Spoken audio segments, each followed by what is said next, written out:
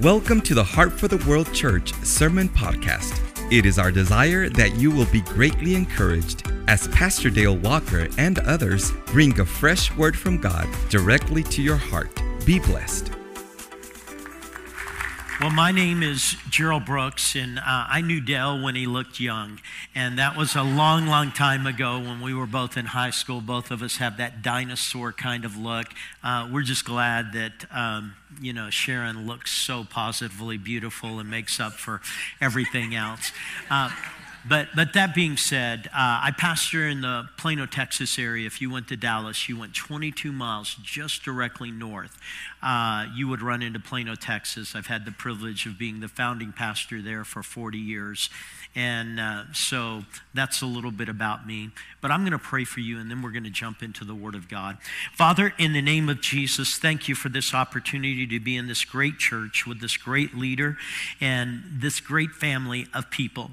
I thank you today that, Lord, you're going to do the remarkable. See, I need your help right now. I don't know the people in this room. I don't know anything about the people in this room.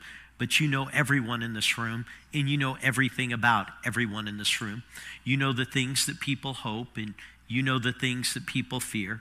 You know the things that people dream, and you know the things that people dread. And you know the things that people tell everyone, but most importantly, you know the things that they've never whispered to anyone. Therefore, you're the one who can speak to their heart. You can go into those secret places and begin to develop their lives. So through the Word of God and the Spirit of God, we ask your assistance. And today we ask that the Word of God would dwell in us richly in Jesus' name. And we all agree together saying, Amen. Amen.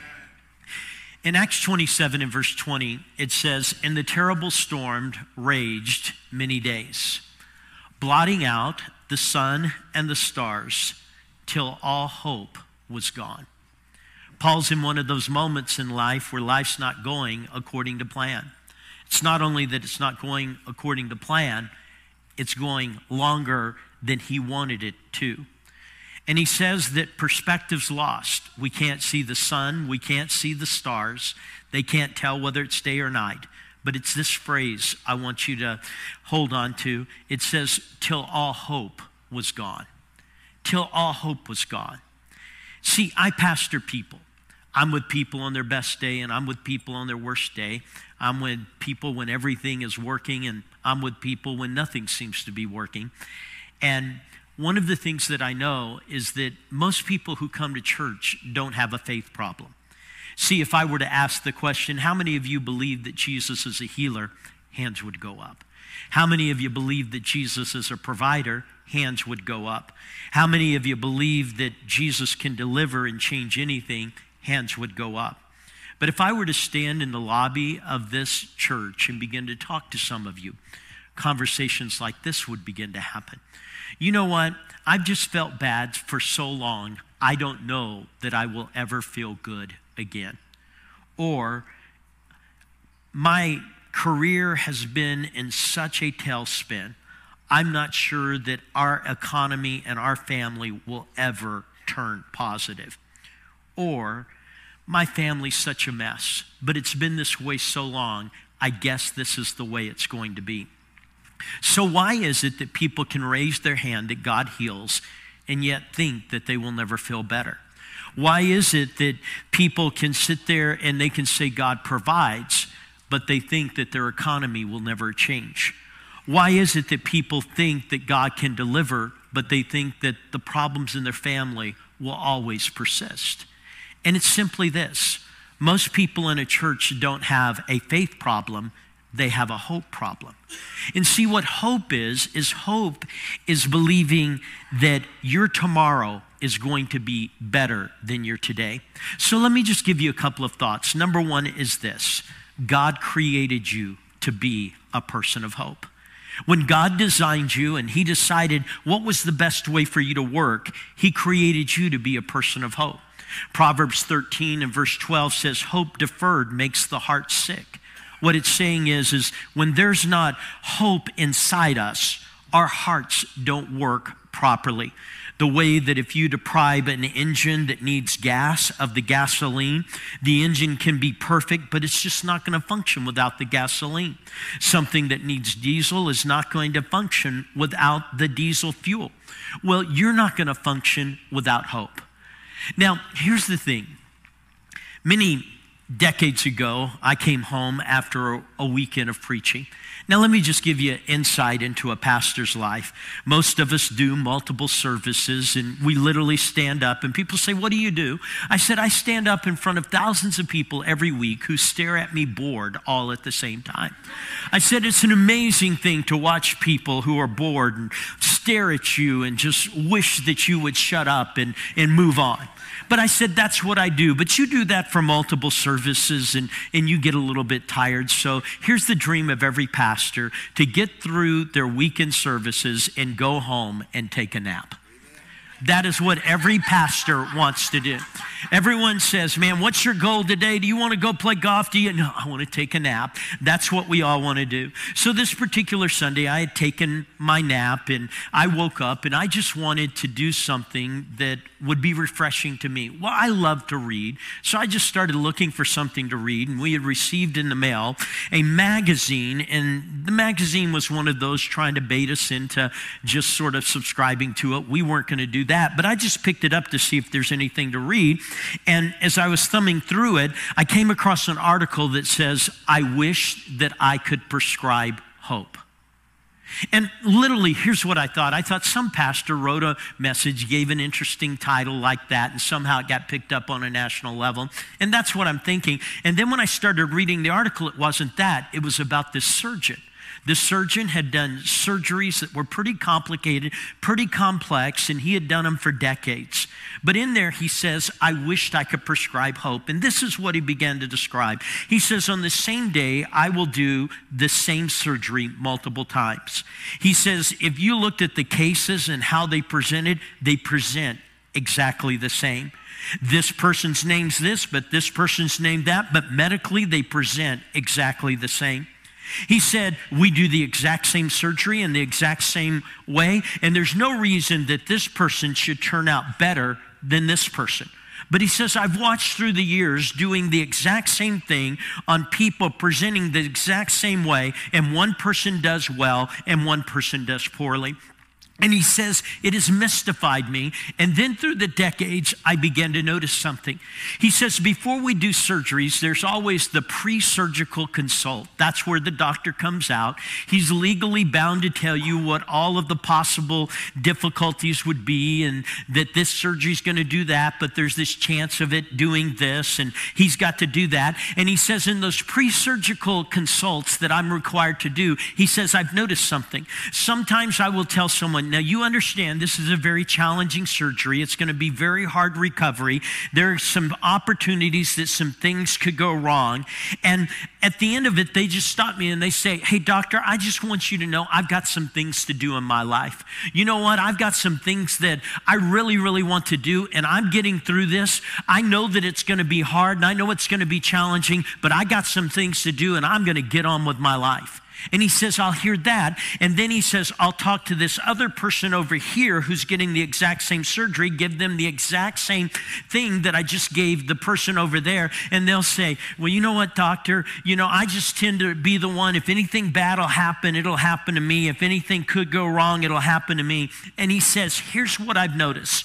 The person who goes into surgery with an expectation that they're going to come out and that they're going to be all right does better than the one who goes into the surgery filled with fear and questioning whether anything will go right for them. And he says, through these decades of doing surgery, the one prescription that I wished I could write is I wished I could write hope. Just give someone a pill of hope before they go into surgery, because he said, if they had hope, everything would turn out better.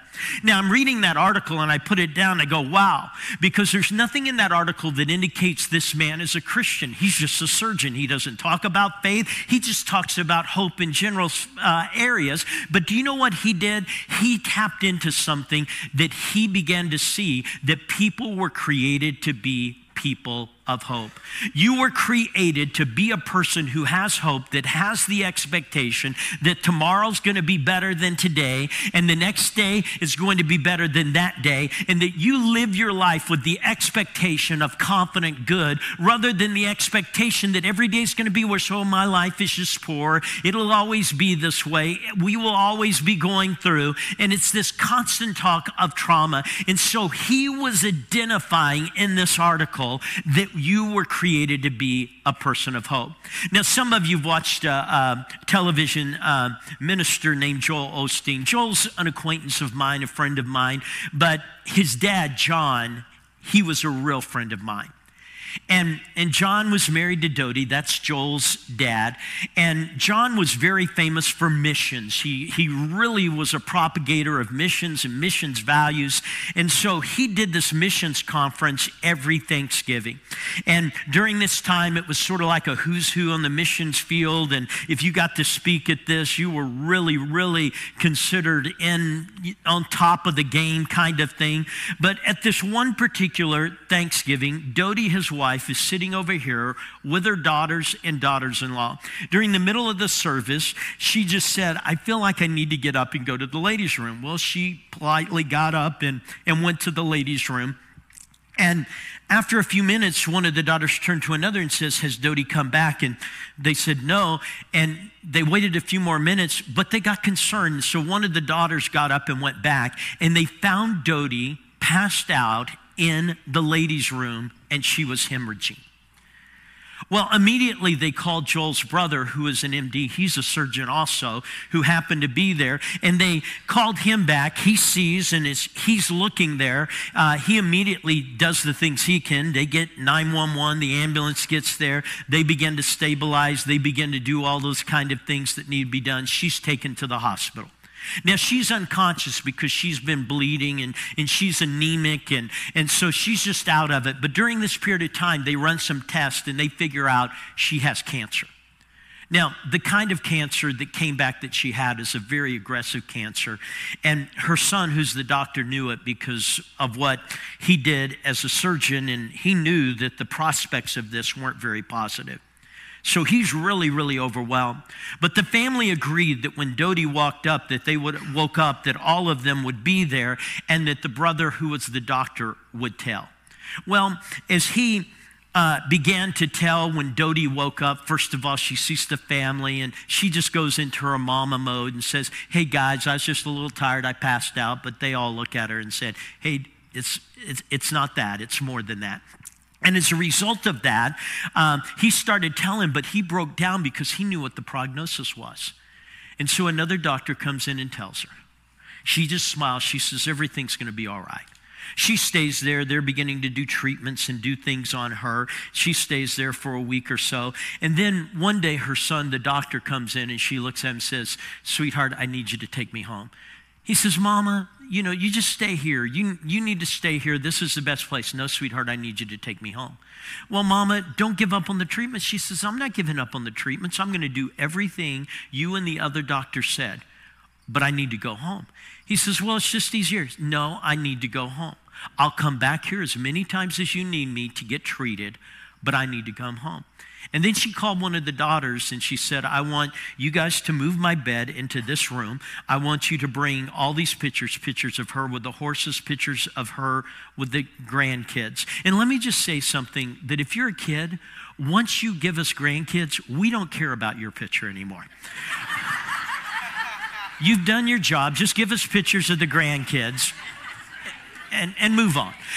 You've done your part. But in the midst of that, the son who is the doctor said, Mama, I need to know, why do you want to go home so badly? It'd just be easier here.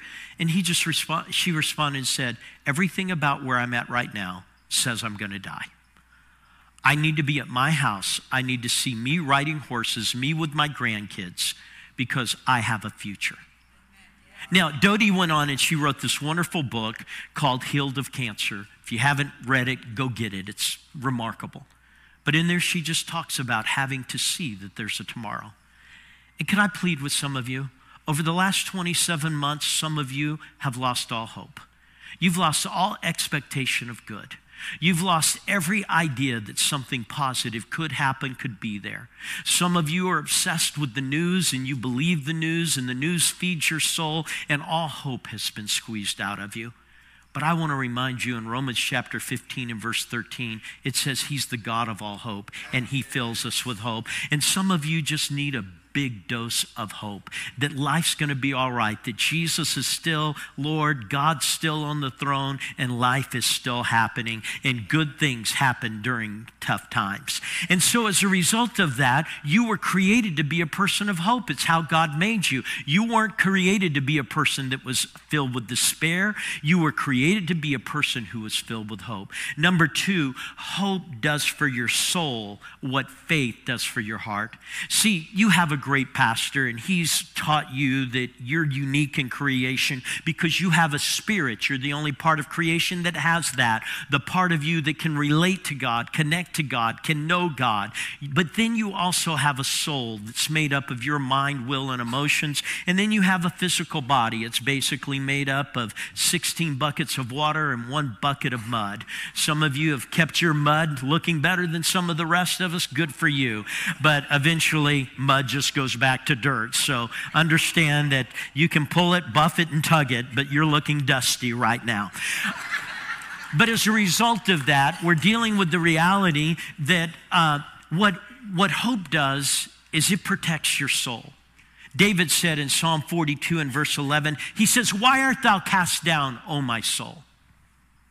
He says, why is it you don't even get out of bed and you're already down?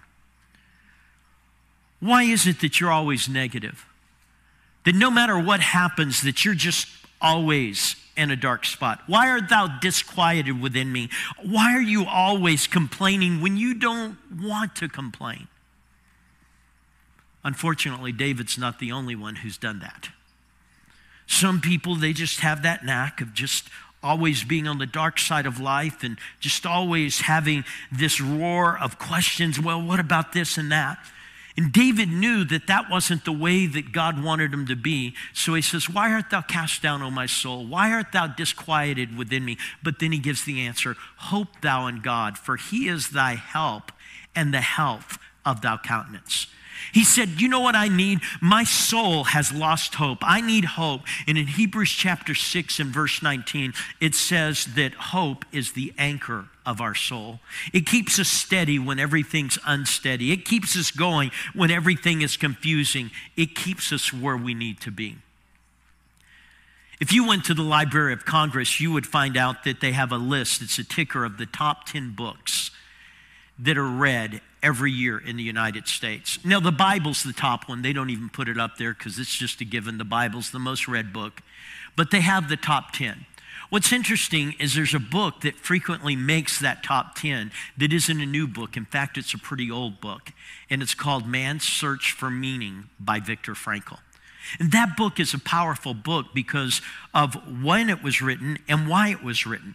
See, Viktor Frankl was a Jewish man who ended up being in the Nazi Holocaust and being taken to the Nazi concentration camps. That during World War II, when they wanted to eradicate the Jewish people, and he had a family, they were all Jewish, and one day they're found. So they're loaded onto a train. Now, when they're loaded on the train, Victor says this. He says, we're not loaded where you just sit down. They have crammed you together where you're going to stand. And he says, we are going to go for hours on this train. You can't move. You're just stuck there. Someone's beside you. He said, it was so hard. It was hard to breathe. And he said, literally, there were people who died on the journey to get to the concentration camp. He said when we got to the concentration camp, they opened the doors and there were guards there, and these guards are just sort of picking and choosing based on how you look to them. And so some he would send over to this lane, some he would send over to this lane. Now, if you went over to this lane, if you went over to the right lane, that meant that that was the last day you would ever live. You were going straight to the gas chambers.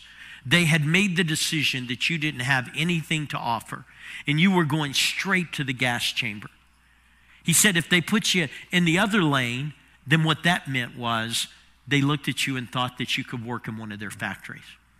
He said he had family members that were put in the lane over here, the right lane, and he knew he would never see them again. He was sent in the left lane, but Victor had something that he had hidden in his clothes.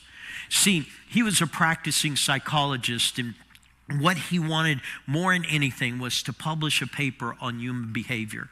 And so what he had done was this. He had taken that manuscript that he had created, and that manuscript that he had created, he had put it in his garments, hoping to sneak it through and to keep it.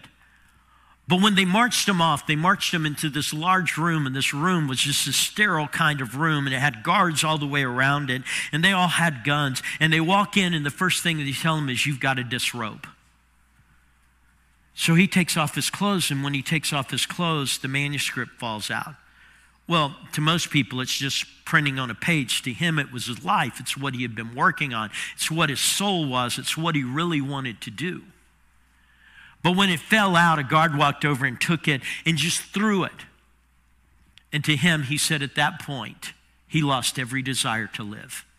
He didn't want to take one more breath. He wished that he had been in the other lane. He wished he had gone to the concentration camp. He wished that he was there. And as a result of that, he wanted to just die. He said, I had no reason to live as far as he was concerned. But now he's standing there disrobed. The guards push him over to a corner. There's these garments there. They're not pristine garments. They're garments that smell from all of the foul odors of people, because they're the garments of previous people who had been at the camp who had now died because they had been worked to death. They made him go over there, and he picked up one of these garments. They all looked the same. He put them on.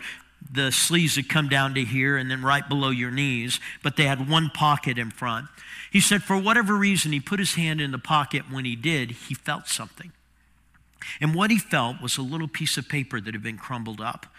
And he said when he began to feel that, he thought, well, what is that? And he pulled it out and he unfolded it, and he instantly knew what it was. He knew it was a part of the Shema. See, every Jewish boy from the age of 5 is taught to pray 3 prayers in the Old Testament every morning, every evening. They pray them every morning, every evening, all of their life. But they're taken from 3 verses. But this particular just had 2 words in it, and he knew it was from Deuteronomy chapter 6 and verse 4, where it says, Hear, O Israel. But it doesn't have that. It says, Hear, O Israel, the Lord. All it had was the 2 words, the Lord. So he's standing there in this garment that someone had worn who had literally worked themselves to death and was now dead. And he's looking there and he sees these 2 words, the Lord. And he starts thinking, he says, I'm in a concentration camp, but he's the Lord. It looks like I will not live, but he's the Lord. It looks like there's no future, but he's the Lord. It looks like I will never see a day where I'm free, but he's the Lord. He said he kept reading it, the Lord, the Lord, the Lord. And he said the more that he read it, something began to happen in his soul. He began to have hope, and it began to change from he's the Lord to I'm in this concentration camp, but he's the Lord. And then I'm in this concentration camp and it seems like there's no future, but he's the Lord. And I'm in this concentration camp and it seems like I'll die, but he's the Lord. And he said, all of a sudden, the Lord, the Lord, the Lord, the Lord, the Lord. It doesn't matter. He is the Lord. And he said, I kept reading it and all of a sudden I began to feel something come up inside, and it was the expectation. Because he's the Lord, I'm going to live through this. Because he's the Lord, I'm going to make it through it. Because he's the Lord, I'm going to survive this. Because he's the Lord. And he said 2 words from the Bible got him through the concentration camp. Now, here's the thing I want to ask you. You have 66 books of the Bible. If you have 66 books of the Bible, do you think if 2 words could get him through a Nazi concentration camp, there's enough in there to get you through whatever you're going through? Maybe your marriage isn't good, but maybe you can make it. Maybe your kids aren't great, but maybe you can make it. Maybe your career's not great, but maybe you can do something with it. Maybe life. Do you think there's a possibility that there's enough in that book to get you through if 2 words from the Bible could get him through? See, you need to understand something. You were created to be a person of hope, but hope does for your soul what faith does for your heart. God wants us to be a person of faith. We having the same spirit of faith, according as is written, he believed and therefore spoke. Therefore we believe and therefore speak. That's for our heart, but our soul needs hope. It needs an expectation. It needs to believe. It needs to think that tomorrow's going to be better than today. Well, what if it's not? That's all right. The next day will be better. The next day, but you need hope for your soul. But there's a third thing about hope, is that hope changes everything when you have it. It just changes everything. There's a pretty famous verse. It's from Jeremiah 29 and verse 11. And it says, the thoughts that I have for you are good and not evil. See, I have people come up and they'll say things like this. Well, God doesn't care about me. And I say, yes, he does. Well, what do you mean? I said, God's thinking about you. Well, God's not thinking about me. I said, yes, he is. He's thinking about, well, if he's thinking anything, he's thinking I'm the worst person on this planet. I said, he's not thinking that, because his thoughts for you are for good and not for evil. He's not thinking you're worse. He's thinking of how good you can be. He's not thinking of how bad you are. He's just thinking how good life can be. And he says, the thoughts that I think for you, they're good and not evil. And he says, I have a plan for you to give you a future and to give you a hope. See, without hope, you have no future. And he says, I want to give you a future and I want to give you hope. But that verse is pretty famous. But what most people don't realize, it was written to Israel during a bad time. See, it was written to Israel when they weren't in Israel, they were in captivity. They were in Babylon. It was written to Israel not when things were good, but when things were bad. And these people are thinking, the only way things could be this bad is that God doesn't care. And God was saying, man, I'm thinking about you. And they're thinking, well, if God cared, I wouldn't be here. And he's saying, my thoughts aren't evil. My thoughts are good for you. And then he's sitting there and he's saying this, I have a future for you. And I have a hope. Amen. Now see, what God was saying is, it doesn't matter where you're at. My hope can reach you and my hope can change you. The Bible says in Romans chapter 4 and verse 17, it says that God said to Abraham, when there was no hope, God gave him hope. When there was no reason to possibly have hope. You know, this is so hopeless. This is ridiculous. You're foolish to think there's any hope here. And yet God gave him hope. And some of you, you're just there. Man, if you knew my life, God does. If you knew where I am, he knows right where you're at. If you know what I was dealing with, he's got it down. He knows what you're dealing with. And there may be every reason for you not to have hope, but God's looking at you and God's saying, hey, I have a friend, he's since gone on to heaven, but he was the best pastor I've ever known in my life. Would to God I was as good a pastor as he was. But he didn't come to know Jesus in a church service. He didn't come to know Jesus because of a church building. In fact, he came in a very unique way. See, during the Vietnam War, he was a young lieutenant, and he was stationed on a fire base. And if you don't know the strategy, it doesn't really matter, but he's on this fire base, and a fire base is an artillery center. And what they would do is they'd send out patrols to engage the enemy and then call artillery in on where the enemy was. But the whole strategy is that there were fire bases, and one fire base was here and one was there. And so that you always had protection, and every fire base was sending out patrols at specific times, so no patrol was out there alone. They could never be flanked. The enemy had to be in front of them the way their strategies were developed. But one day, my friend, who's this young lieutenant, is leading his patrol out. When he leads his patrol out, he takes the grid map, but he misreads it. A grid map is just a series of numbers that you're given, and they give you the grid that you're supposed to be on and the place that you're supposed to be, and he misread it. So he took his men down the wrong trail, which meant that he didn't have protection on either side of him. And when the enemy saw that, they attacked. And they were overwhelmed. They were overrun. And so they're fighting for their lives until other people can get there, but other people do, and eventually they're able to get back to the fire base, but it came at great cost.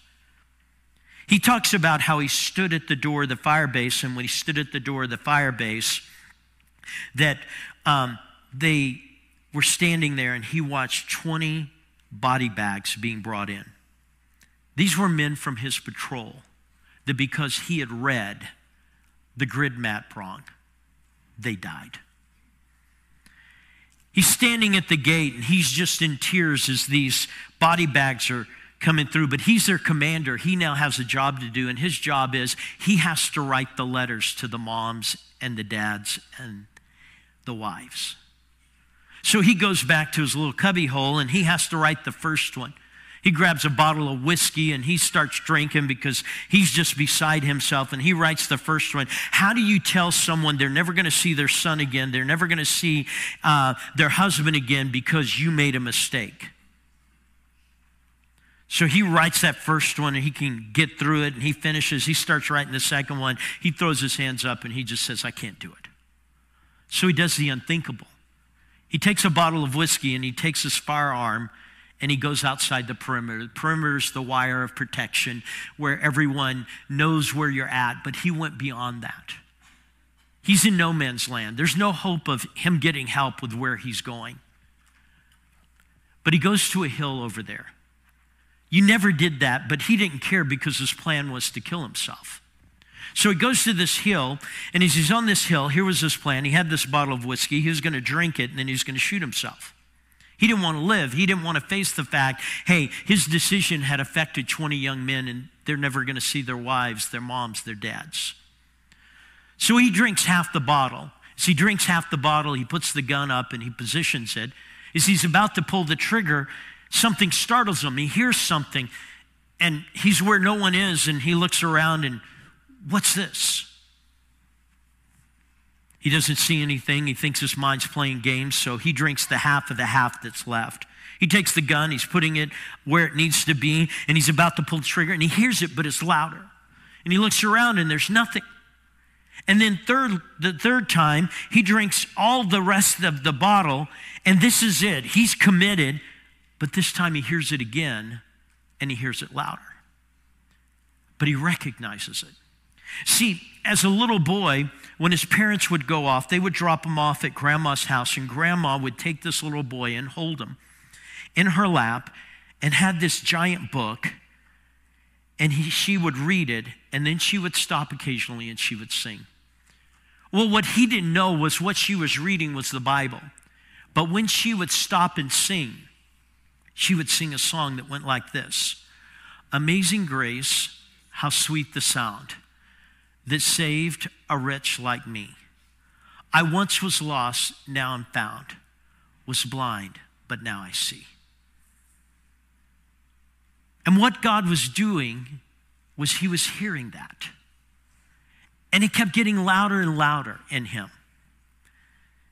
And on a hill that no one would be able to find, he fell on his face and he said, God, if you're real, I need you to know you now. And that's when he met Jesus. Now, I don't know what your life is, but I doubt you've made a decision that has cost 20 souls. I doubt you made a decision that was so profound that you affected 20 lives. But if God can give Don, my friend, hope, there's no hope he can't give you.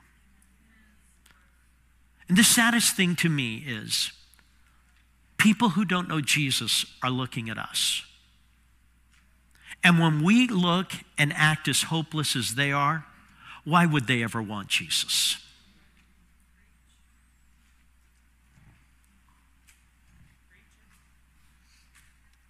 There's another thing about hope, and that is that hope transcends life. See, our hope just isn't for this life. Our hope is for the next life. That there's something bigger than this life. So number one, God created you to be a person of hope. Number two, hope does for your soul what faith does to your heart. Number three, hope can change everything the way it did my friend. But number four, your hope is bigger than this life. There's a verse we like to quote in churches. It's Romans chapter 8, verse 37. People really get excited. It says, nay, in all these things we're more than conquerors. People stand, shout, run, dance. You know, I'm more than a conqueror. But what most people don't realize is that what Paul did next was he gave you 4 extremes that he mentions. And that's what he's referring to, that we're more than conquerors. He says we're more than conquerors. And the first one he says is that we're more than conquerors in death and life. Now, here's what you need to know. No one in this room, if you were writing that verse, would write it that way. You know how we would write it? We would say we're more than conquerors in life and death. Only God starts with the word death.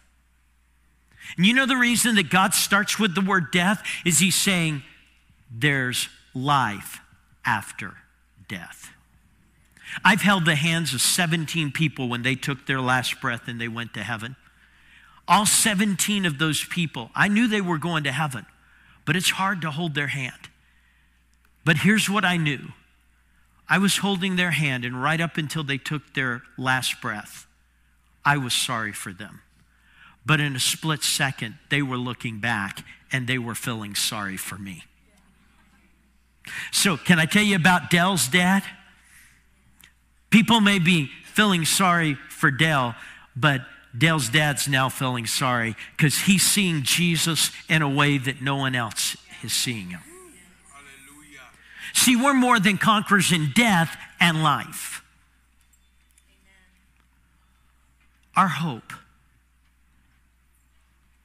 is so important to our lives. Father, I pray right now that the God of all hope would give these people hope. I pray, Father, that people that because of COVID and the newscasts and the negativity and the politics and the heartache of life that have lost hope, could you just give them hope today? Could you show them that their hope's not based on man and this life, it's based in you and your life? Could you give people hope for their marriages where they've just said, our marriage will always be bad? Can you give people hope for their kids? My kids will never serve God. Will you give them hope, Lord, for their businesses, their jobs and career? Will you give people hope today? Will you do like you did for Abraham and give people hope when there's no reason to have hope? Will you do that? Before I close, I want to tell you one more story. My wife and I, Jenny, we love vacationing out in San Diego. It's our favorite spot to go to. We had gone on a trip out there, and we were going to stay a certain number of days. And then one morning I woke up, I said, sweetheart, I think we need to get back to Plano a little bit early. And I said, I just feel like there's a reason. And she says, well, whatever you feel. And so we got on the plane, we headed back. We get to DFW, the airport. We're heading towards Plano. I have on my heart, I pick up my phone, and I call a man named David in our church.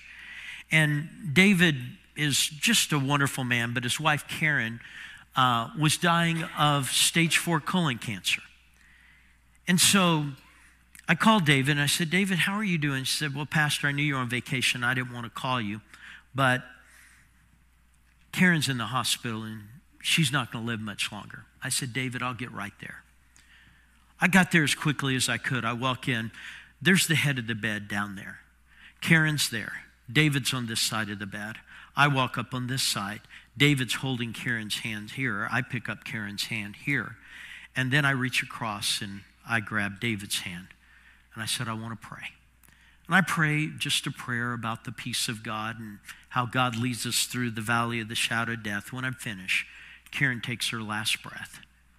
She goes home to be with Jesus. David's crying as David should. His bride's now in heaven and he's down here. We're there for a minute and I'm talking to David as we're still holding Karen's hands and I'm holding his hand. But we start to walk out because we need to tell the family.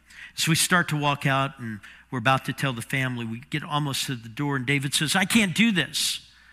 I said, David, I'll take care of everything. I'm thinking he's talking about the funeral. And I said, David, I'll take care of everything. I've done it so many times, it'll be fine. He said, I'm not talking about the funeral. See, when Karen died, she left David with 7 kids under the age of 17. He's now a single dad with 7 kids. says, I can't do this. I can't raise 7 kids. I don't know how. Karen was the glue. She knew everything. She knew what to do. I don't know any of this. Pastor, what do I do? I said, David, I don't have an answer for that. But said, I do have this. And what I have is, you know that you've been filled with the Spirit. Because in our church, we believe, like this church, that you can be filled with the Spirit. And one of the things God gives you is he gives you a heavenly prayer language. So that you can pray perfect prayers that you don't know how to pray. And I said, every day when you go to work, it's 40 minutes, I want you to pray. And on the way back, I want you to pray. I want you to jump ahead a year after that. I'm standing at the front door of our church. David comes up to me and he says, Pastor, do you know what today is? I said, David, yeah, it's the anniversary of Karen going home. I said, I miss her. I know you do too. He said, yeah, but do you remember what you told me? And I said, and I recited what I just told you. He says, I've done that every day, 40 days, 40 minutes up, 40 minutes back. And he said, all I can tell you is somehow God's caused our family to thrive, and our family is doing wonderful. See, God had a way of letting him pray a perfect prayer that no one would know how to pray. Father, in the name of Jesus, I pray, Lord, that right now you would help people. Give hope where there is no hope. Let people understand that hope is an anchor to their soul. While heads are bowed and eyes are closed, I'm going to ask 3 questions. The 3 questions are these. First of all, do you have a relationship with our Lord and Savior, Jesus Christ? Do you know that if you were like Karen and you took your last breath, that when you take your last breath down here, that you're going to open your eyes up there? See, if you don't know that, you can, because the Bible says these things are written that you might know that you have eternal life. So if you don't know that, I want to pray with you because it's the game changer. It means that when you close your eyes here, you're going to heaven.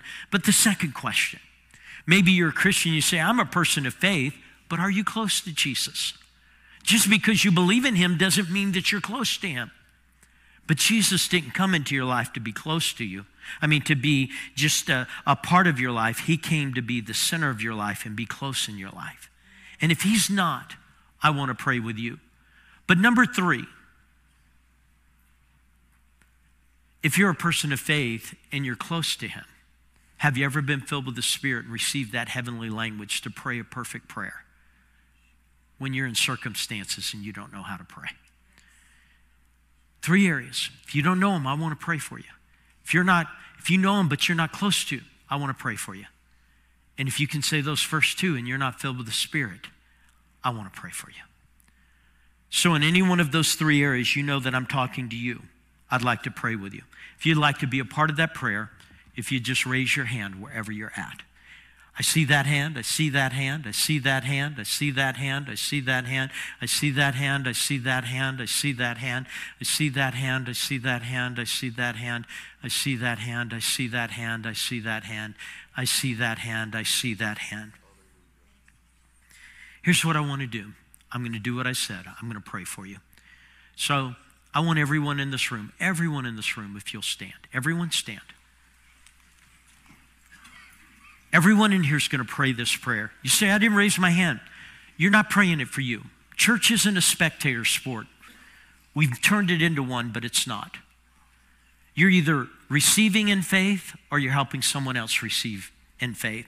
So I'm going to pray a prayer, and what that prayer is going to do, it's going to do one of 3 things. You're going to repeat it. If you don't know him, you're going to get to know him. If you know him and you're not close to him, you're going to come close. But if you're those first 2 and you want to be filled with the Spirit, you're going to get filled with the Spirit. And God's going to give you a heavenly prayer language. So everyone in here, you repeat after me because we're helping. Heavenly Father, you said in Romans chapter 10, verses 9 and 10, that if I believe with my heart and confess with my mouth that Jesus is Lord, that I would be saved. Today I'm doing that. I believe with all my heart that you are my Lord Therefore, I thank you for saving me and changing my life forever in Jesus' name. And today, Lord, I'm asking you to fill me with the Holy Spirit and to give me my heavenly prayer language. And I believe that when hands are laid on me, I will instantly receive the Holy Spirit and my prayer language. I believe that when hands are laid on me, I'll instantly receive the Holy Spirit and my heavenly prayer language. In Jesus' name. Amen.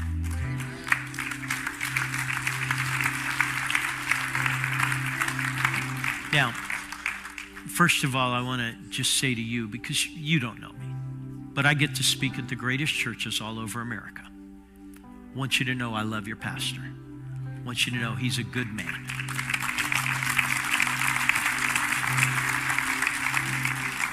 But we also have a resource table if that's of interest to anyone out there.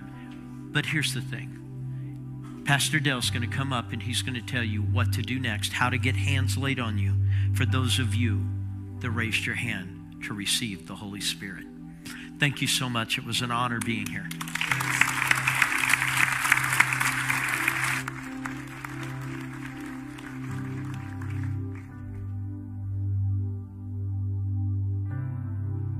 Today, wow, we are going to just have an amazing altar time. God is in this place. There is faith at an incredible level, and I believe in total agreement. The second we lay hands on you, you'll receive your prayer language. So I'm going to have our prayer teams come up, and I would just love for you. We're going to ask the worship team to come right now. They're going to do a song, and just to come, and we will pray for you. Just come right now.